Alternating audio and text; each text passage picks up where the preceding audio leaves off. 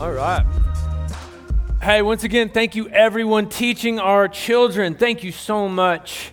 And we pray that you get as much out of the lesson as they do today. That's assuming, of course, that they get a lot out of it. Thank you. Thank you. Did y'all see we got a new drummer up here today? He's already left. One of my oldest friends, Brandon Maston, plugged in. Not one of my oldest as in he's old. This guy back here, he's my oldest friend. Brandon's just been my friend for a long time. Now, who did y'all look at when I said this guy's my oldest friend? Because I wasn't even pointing at anybody. If everybody looked at you, you're old, okay? Happy Father's Day, by the way. Maybe Father Time. It's Father's Day. I do all the dad jokes I want.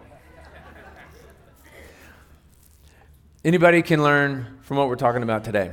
But we're going to make things specific to fathers, okay? We want to do that for dads. We want to honor dads. We want to honor fathers. And we want to give you some Rangers tickets when service is over as well.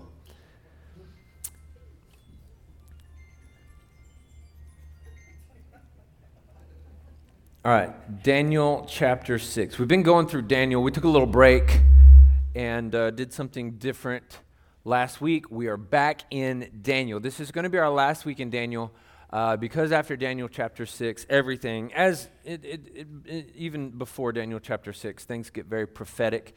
If you've never studied Daniel and the prophecy therein, it is absolutely fascinating, and you can watch as things that were talked about well before the time of Jesus have already come to pass, and even things that are unfolding before our eyes. So really fascinating, but it's too much to explain in an hour. It needs to be done in a class. So we're not going over some of the prophetic portions of Daniel. So this is our last week in Daniel. And this is a true story. This is one of my favorite things about Daniel. This is a true story. We have these things validated through extra-biblical history. We have these things validated in archaeology.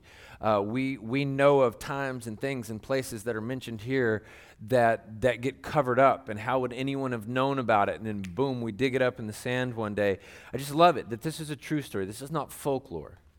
So let me catch you up on Daniel. Daniel was a Jew. They didn't call him Jews then, but Daniel was a Jew, and his country was captured by Babylon. The king, Nebuchadnezzar, took some of the brightest young minds and raised them up to serve him, and Daniel was one of those. Daniel was so wise, so faithful, and so intelligent that he served under many kings, and he served under many kingdoms, and was rediscovered as someone who was wise and could be trusted by every king in every kingdom. So much so that many of his writings were preserved. There's actually stories about Daniel that are written that are not part of our canon. They're not part of our Bible, the 66 books in your Bible, okay? Hey, I'm teaching you this. We didn't expect you to know it, okay? Nobody expects you to be a Bible scholar today. In fact, if you don't have a Bible, we'd love to give you one. Right outside as you exit today, please take a Bible. It's free.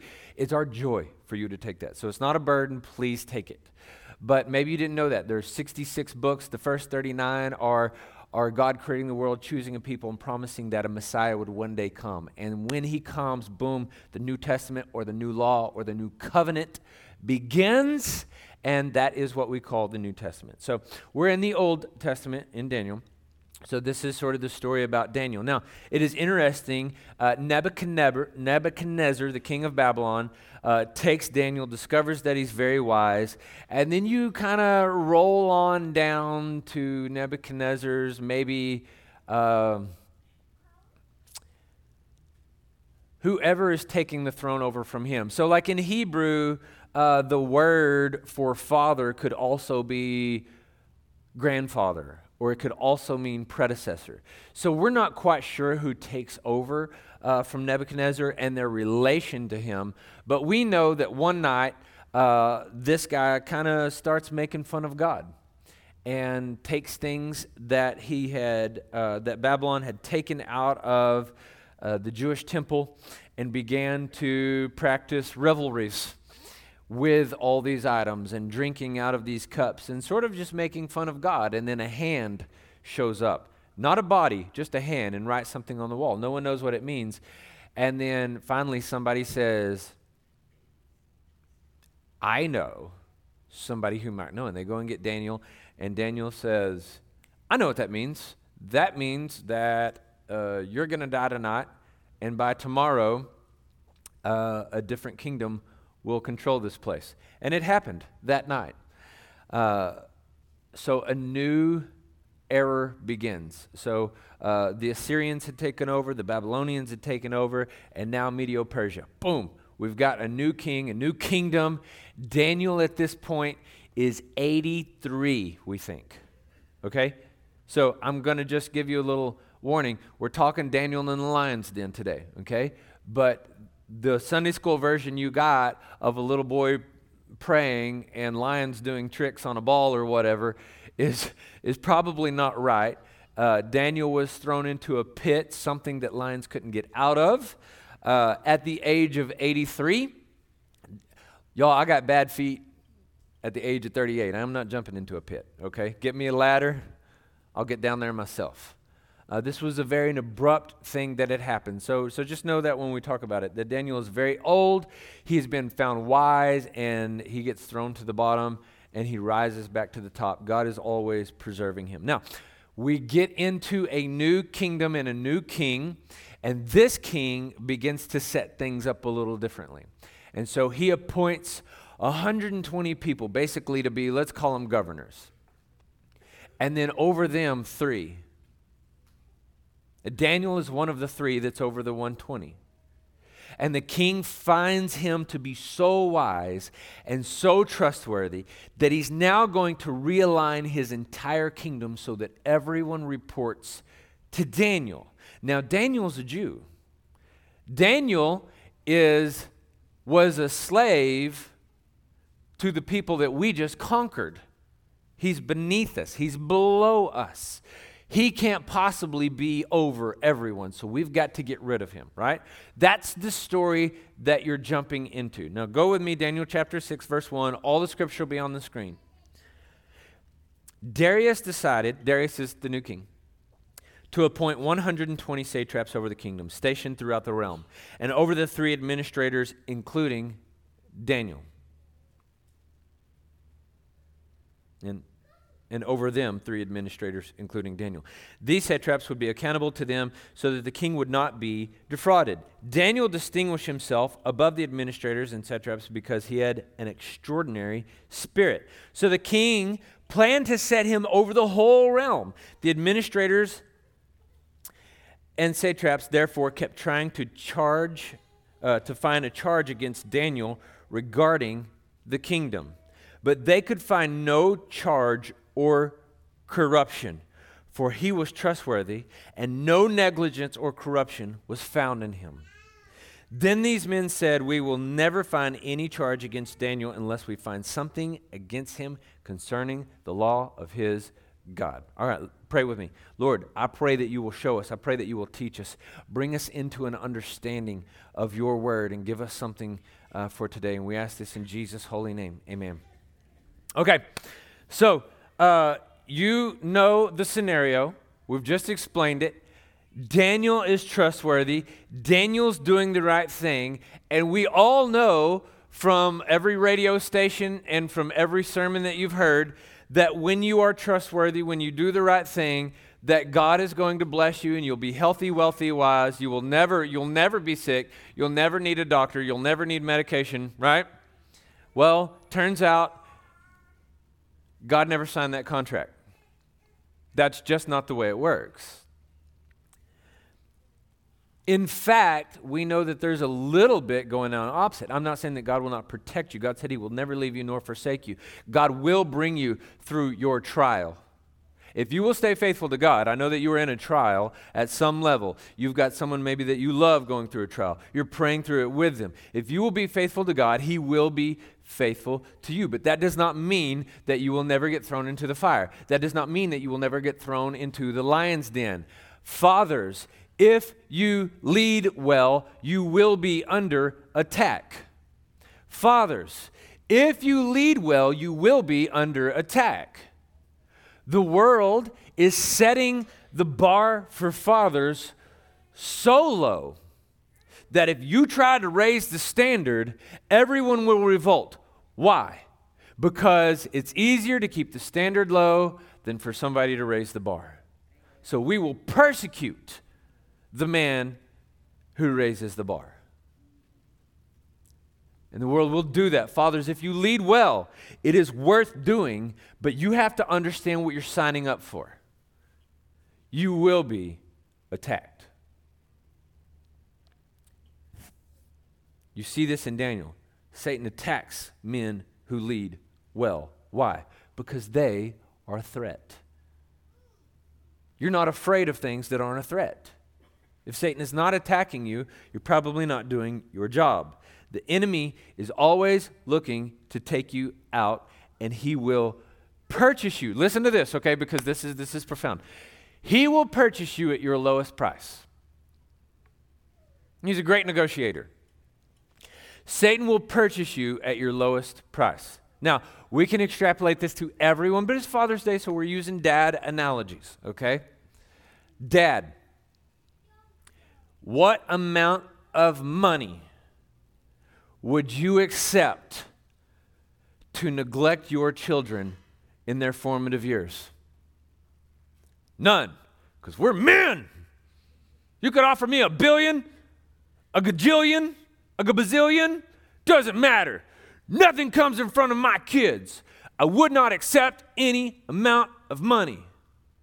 And you don't have to because you're so much cheaper than that. You are one new app on your phone away from total neglect. Right? We are one new game away from total neglect. We are one argument with our spouse away from total neglect. We are one new job away from total neglect. Satan doesn't have to offer you the big bucks because we are so much cheaper. All he's got to do to distract me is find my currency. Just find my currency. What is he like? And this is why this is so important. Because, listen, in this place, we are Christians. I'm a theist. I believe that there is a God who's in control of this universe. For some reason, he saw it necessary to create Lucifer, Satan, the devil. And there are those heavenly beings who saw fit to follow Satan. They are organized. They go after threats. There is someone, something who is watching this place. I don't know how it works. Is something in charge of Eastland County? Is something in charge of Ranger College? Is the three things here? I don't know. But when you become a threat, you are monitored.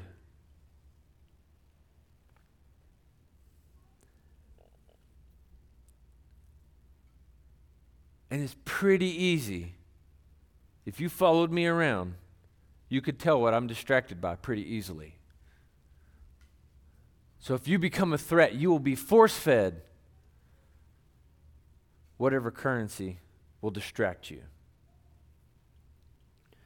Fathers, you've got to monitor yourself. You have got to make sure that you are not neglecting what you have been entrusted with, so that you can be like Daniel and be found with no neglect and no corruption in what you've been entrusted with. They said the only way we're going to get something against him if it's against his God, because this dude neglects nothing. The enemy is looking for you. 1 Peter 5:8. Be sober-minded, be alert. Your adversary, the devil, is prowling around like a roaring lion, looking for anyone he can devour. You are being pursued, fathers. Dads, it is you. I gave this statistic last week. I don't make the statistics. I know I'm doing this 2 weeks in a row. Forgive me. I think you need to be reminded of this. And I didn't make this up. This is not something that I'm telling you this is the way it should be. I'm telling you, I'm reporting the facts. I'm not writing the mail, I'm delivering it. This is just the way it is. If I want a family to come into the kingdom of God, to begin to come to church, to begin to serve the Lord, if I reach the children of that family, I've got maybe a 15% chance of reaching the entire family and bringing them into the kingdom of God. If I reach mom, I've got a 35 to 45% chance of reaching the family, bringing them into the kingdom of God. If I reach the dad, I've got about a 95 to 98% chance of reaching the family and bringing them into the kingdom of God. Dads, you are under attack because you are important. I didn't say you're more important. I said you're important. There is a way that things have just been naturally set up, and you lead, and it does not matter if you choose to lead or not. You are leading. You just get to pick the direction you are leading in. Right? You are leading. Fathers are under attack. Now let's see how Daniel deals with this. Daniel chapter 6, verse 6 through 9. So the administrators and satraps went together to the king and said to him, May King Darius live forever. I love all the sucking up in this. It's just like every time somebody talks to the king, especially in Babylon, because that dude was like large and in charge. He didn't have governors. He just did everything. All the administrators of the kingdom, the prefects, satraps, advisors, and governors have agreed that the king should establish an ordinance and enforce an edict that for 30 days, anyone who petitions any god or man except you, the king, will be thrown into the lion's den. The king is so distracted by the flattery, he doesn't see the underlying mission. Therefore, your majesty, establish the edict and sign the document so that as a law of the Medes and Persians, it is irrevocable and cannot be changed. So King Darius signed the written edict.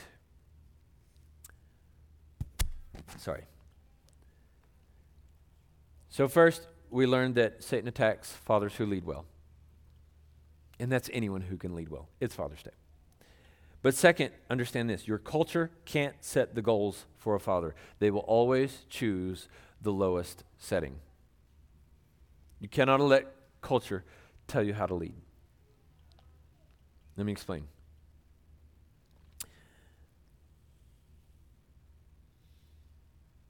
There's a lot of stress in life right now. Some of you have had to stop watching the news. Some of you have had to turn off AM radio because your blood pressure cannot take it. You have a lot of stress. You have a lot of uncertainties about the world. And my question is, has that changed how you parent? Probably so. Many of us have become very negative. We've become very salty in general.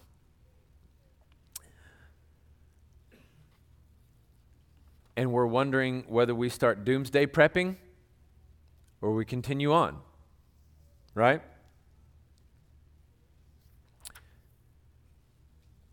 We keep pursuing Jesus.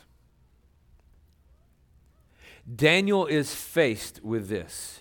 There's going to be an edict signed by the king, and it's going to say that anyone who does not serve the king only for 30 days will be thrown into the lion's den. Culture is trying to dictate how we worship. Culture is trying to dictate how you parent. And the Bible just remains constant. You remain constant because the word remains constant.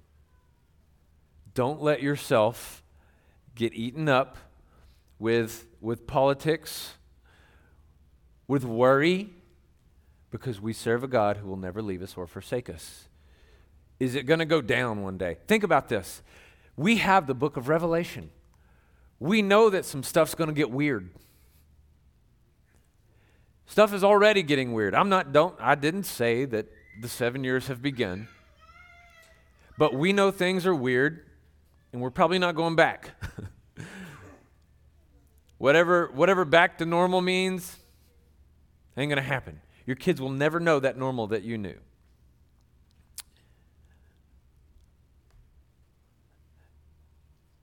And so everyone is following a new path. God never called for that. If Daniel can stay on his path when there's an edict that anybody who doesn't do the new law, the new rule, the new normal is thrown into the lion's den, then you can do it. Don't let culture dictate how you respond to situations. Let the Word of God do that. This is what we follow. Okay, here we go. Let's see what he does. Verse 10. When Daniel learned that the document had been signed, he went into his house. The windows in its upstairs room opened towards Jerusalem, and 3 times a day he got down on his knees, prayed, and gave thanks to his God, just as he had done before. Then these men went as a group and found Daniel, petitioning and imploring his God. So they approached the king and asked about his edict. Didn't you sign an edict that for 30 days any person who petitions any god or man except you, the king, will be thrown into the lion's den? As if they didn't know, like they had forgotten. They wrote it.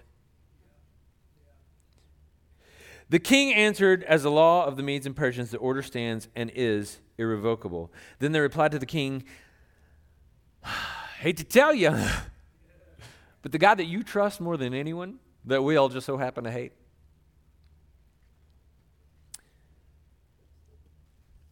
Verse 13. Then they replied to the king, Daniel, one of the Judean exiles, has ignored you, the king, and the edict you signed. For he prays 3 times a day. And as soon as the king heard this, he was very displeased. He set his mind on rescuing Daniel and made every effort until sundown to deliver him. Remember, I've taught you this. In Hebrew, you don't use a lot of adjectives. So when it says he was very displeased, this king is ticked. You're going to find out later. He was ticked. Okay? Most of the time in Hebrew, we just repeat things. We don't use a lot of adjectives. There's not a lot of fluff language. It's just repetition. But it says, he was very displeased, and he set his mind on rescuing Daniel and made every effort until sundown to deliver him. This king is in a tizzy. Verse 15. Then these men went together to the king and said to him, you know, your majesty, that is the law of the Medes and Persians, and no edict or ordinance the king establishes can be changed. So the king gave the order, and they brought Daniel and threw him into the lion's den. The king said to Daniel, may your God, whom you continually serve, rescue you. A stone was brought and placed over the mouth of the den. The king sealed it with his own signet ring and with the signet ring of his nobles, so that nothing in regard to Daniel could be changed. Then the king went into his palace and spent the night fasting. No diversions were brought to him, and he could not sleep. I would like to think that I would be bold like Daniel, walking into this lion's den, but I think that I think tears would be running down my leg. Let's just say that. This would be a very intense situation.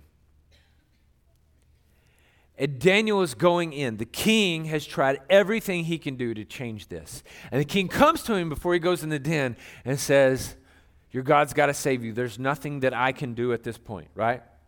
And so Daniel goes in. Here's the interesting thing. What would you have done? Now, we've talked about this before, but what would you have done when there's a paper sign that says, if you pray to anyone but the king for 30 days, you will be thrown into a lion's den?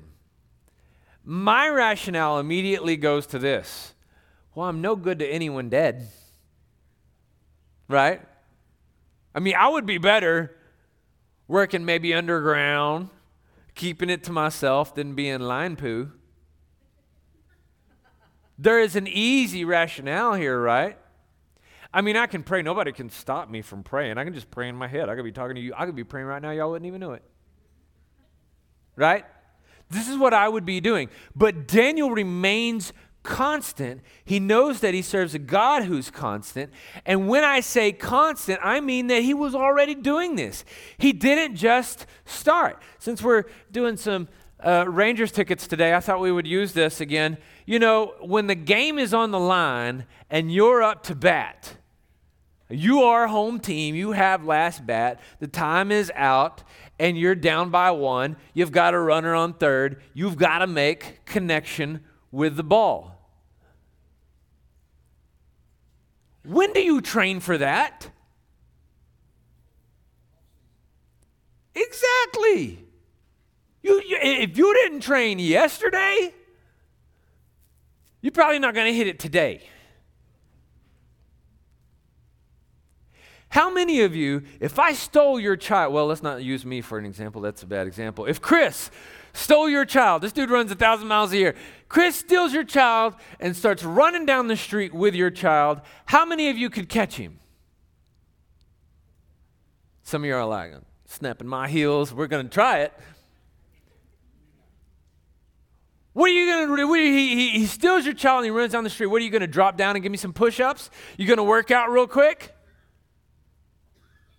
I've got to train before I get up to bat so I can be confident that I'm going to hit the ball.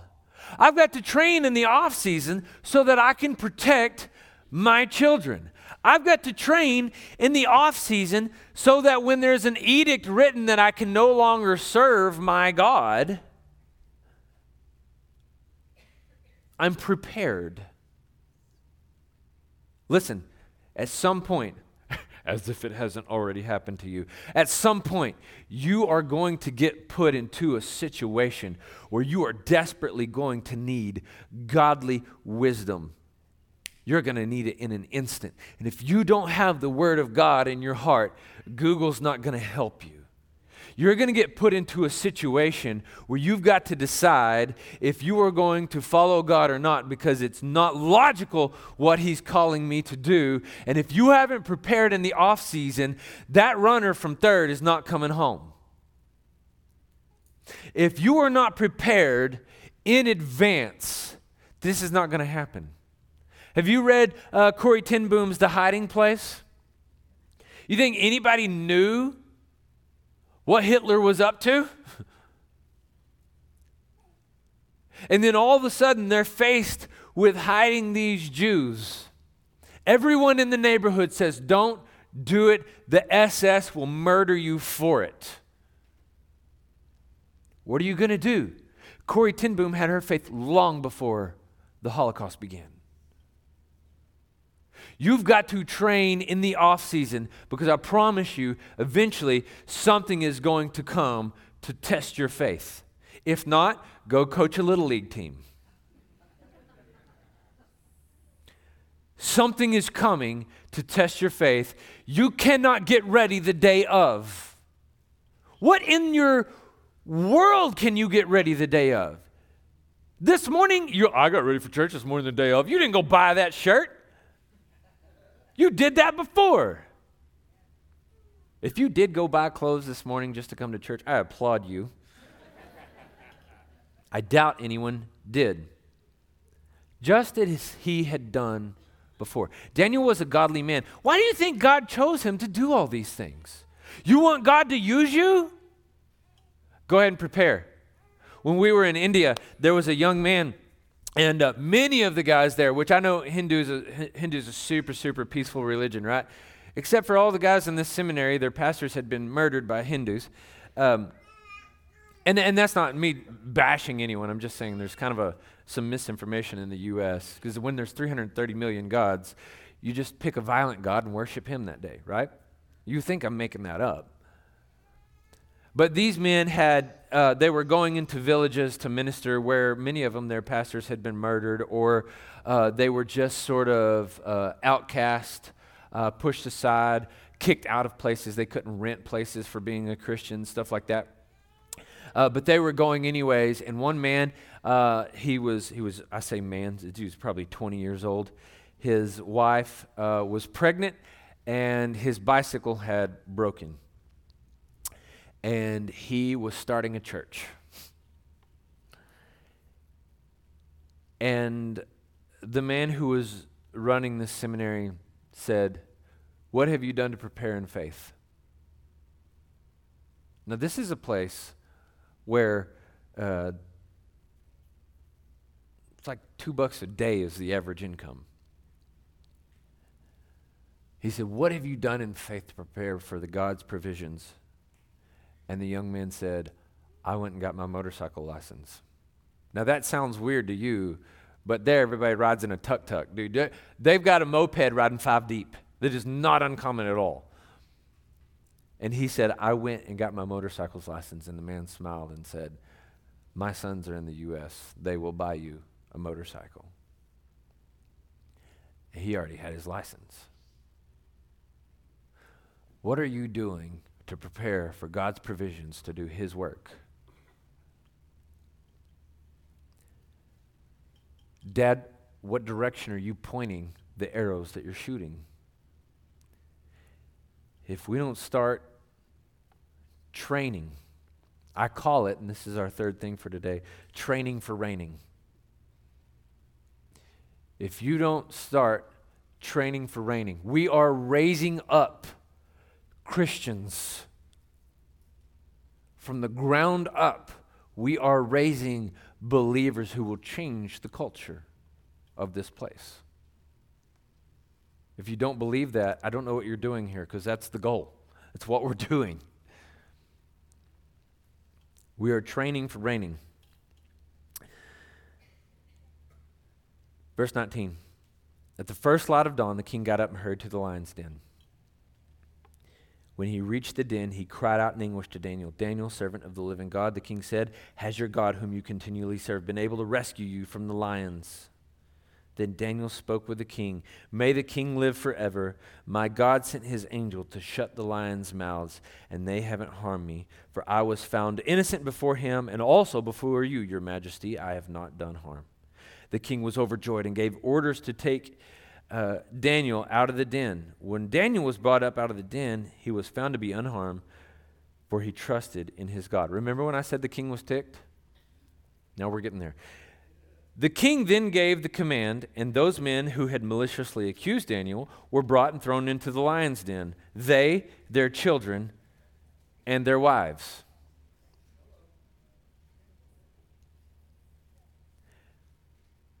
You know how you don't go to the grocery store hungry?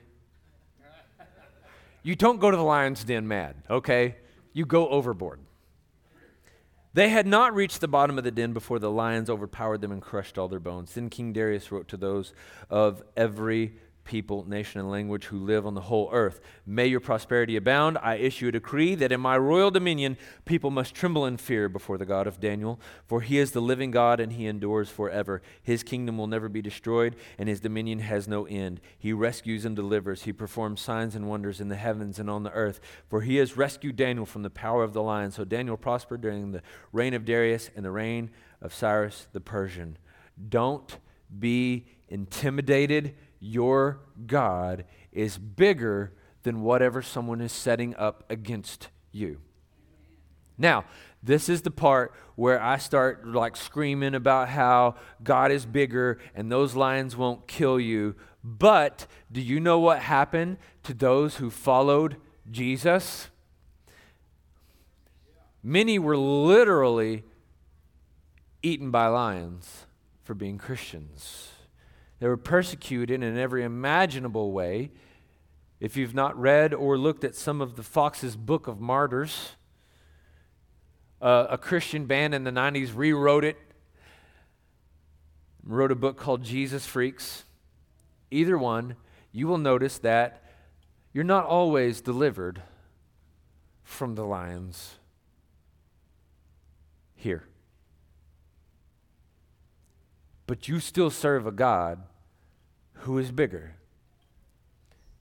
The reason that Daniel was spared, God only knows, but we can assume that Daniel, who was praying, facing Jerusalem, praying over his city, over his people, over his country, that they would one day again be a people. We can assume that the fact that he was praying 3 times a day during that and had been praying 3 times a day leading up to it had led him to be so important in the kingdom of God that he was indispensable at this point. But other believers, other Christians have not had such a fate. This is interesting. Still, your God is bigger. I think it's interesting that Darius wanted to see if Daniel's God would save him. Darius was not a Christian. If you're a Christian, you don't allow people to worship you like God In fact, all of the time, I think if I'm not mistaken, in the Old Testament, every time you encounter the phrase, the angel of the Lord, that is actually a mention of Jesus. And one of the reasons that you can tell the difference in Jesus in the Old Testament and angels is the angels will not accept worship. We know that he was not a Christian because he was accepting worship.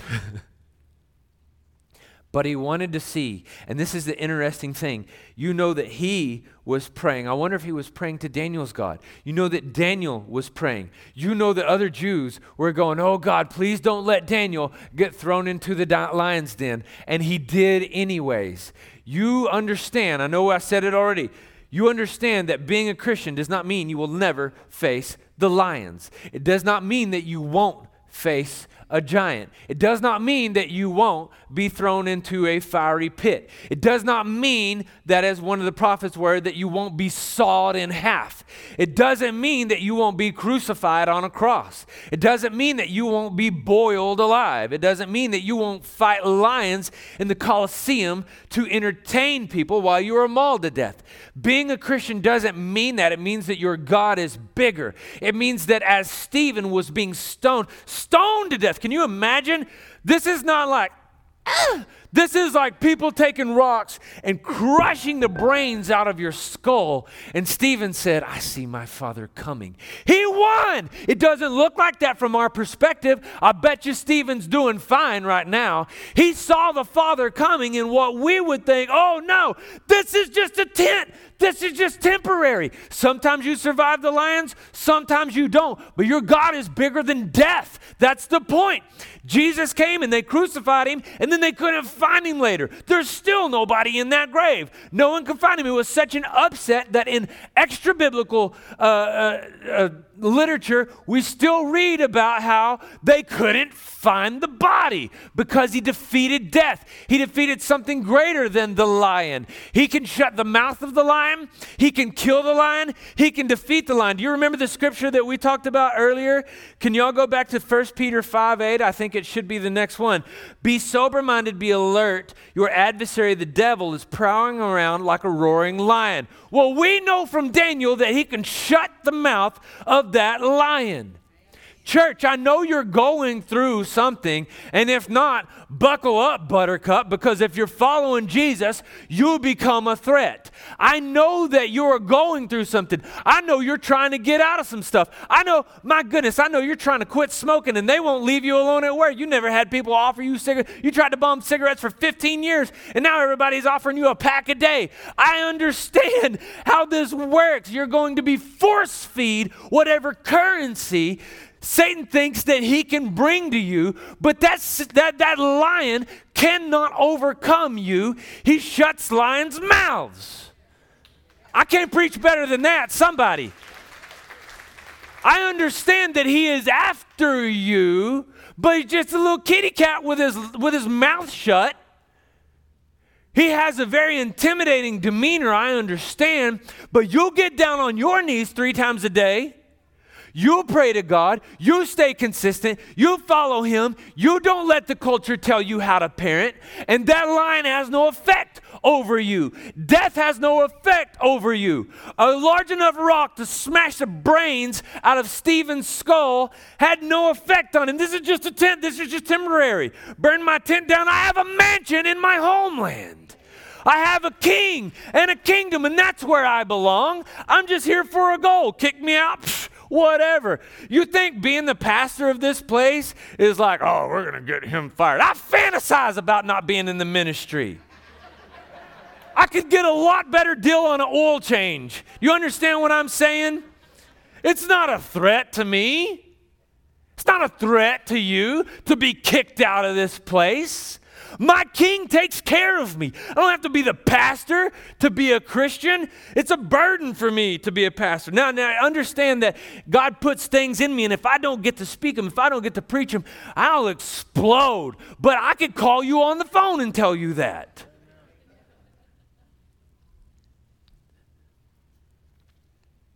He can shut the mouth of whatever lion is threatening you. So the last thing is, do not be intimidated. In our lifetime, I'm sure, and it's already in California, there will be things that are congruent with your faith that will land you in jail. Don't be intimidated. Paul got thrown in jail and changed the world.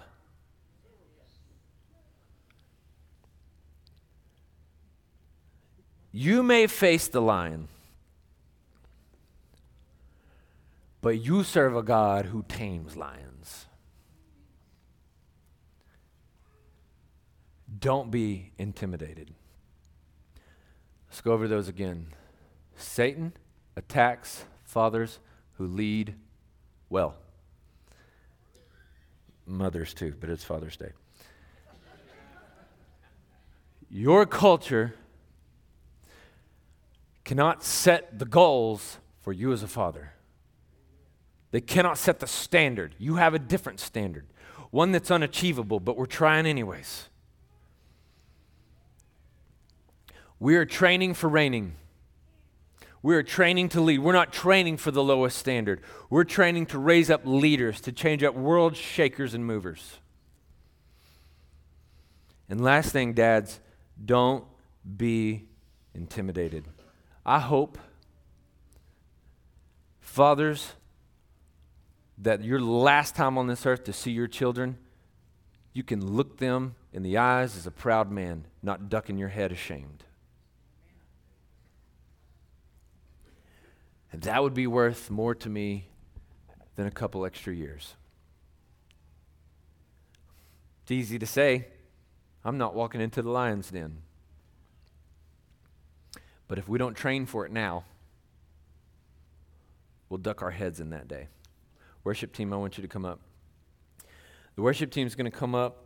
They're going to play a song to close us out, and the baskets are going to come up. And that's, if you're a believer, part of the way that we worship is with our tithe and offering. But also, there's a connection card that you have gotten. If you have a lion pursuing you, we want to pray against that with you. Drop that in there. Let us know. We'll be praying for you this week. When you do that, when you send us emails online or when you drop these in, I want you to know that we are praying over those things, that people do get a call unless those connection cards hit my hand and then they get lost. But as long as they don't make it to me, we are doing that with you as best we can. So make sure that you drop that in the plate. And we want you to be empowered. Church, you are not a stepping stone for this church to grow. This church is a stepping stone for you to grow. You are the priest. You are the one with the calling.